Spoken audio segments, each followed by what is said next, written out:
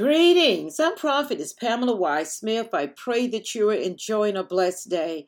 I'm back today with more fresh manna. Today's topic, the Lord our stronghold.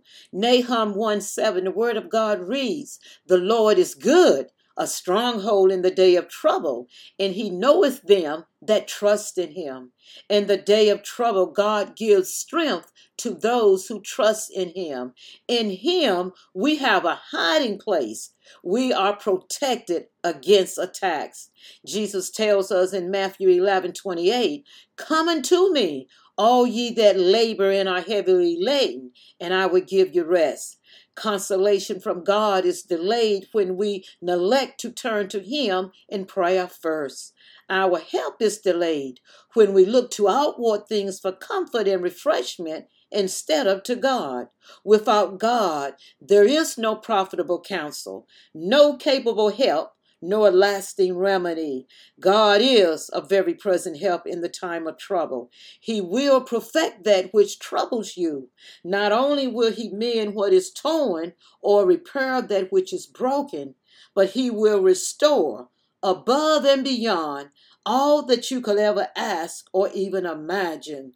Is there anything too hard for the Lord? Shall he promise and not bring it to pass? Where is your faith? Wait on the Lord. Take courage and be patient. Weeping may endure for a night, but joy comes in the morning. No storm lasts forever. Every trial has a set termination date. In God's own timing, he will come and deliver you from that which perplexes you. Though he tarries, he will come. Wait on the Lord. This that troubles you is a temptation and vain fear. It is vain and unprofitable to be anxious about future things that may never come to pass. And even if it does come to pass, why worry?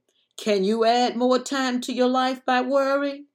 Let not your heart be troubled, neither let it be afraid. Trust in the Lord and put your confidence in his mercy. God will allow trials and tribulations, for this is the way to the kingdom of heaven.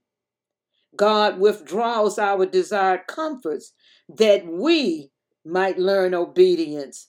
God disciplines those whom he loves that we might share in his holiness. See Hebrews chapter 12. Remember, God knows the intents of our hearts, and it is expedient that he withholds some things from us, lest we become puffed up with our prosperous estate and forget that it is God who blesses us and not we ourselves. If we are to be wise with godly wisdom, then we must count it all joy when we fall into divers temptations, knowing this, that the trying of our faith worketh patience, and patience brings forth perfection, maturity. Every trial is a lesson in spiritual growth, and every lesson learned and applied brings us into a closer fellowship with the Lord. Trials produce something excellent in us. They move us to turn to God for our peace and our joy. We learn not to respond emotionally to trials, but we learn how to respond in faith, that the world might come to know that Jesus is Lord, and beside him there is no other God. God is your stronghold. Trust him with your tomorrows. I do. God loves you. I love you too. Be blessed.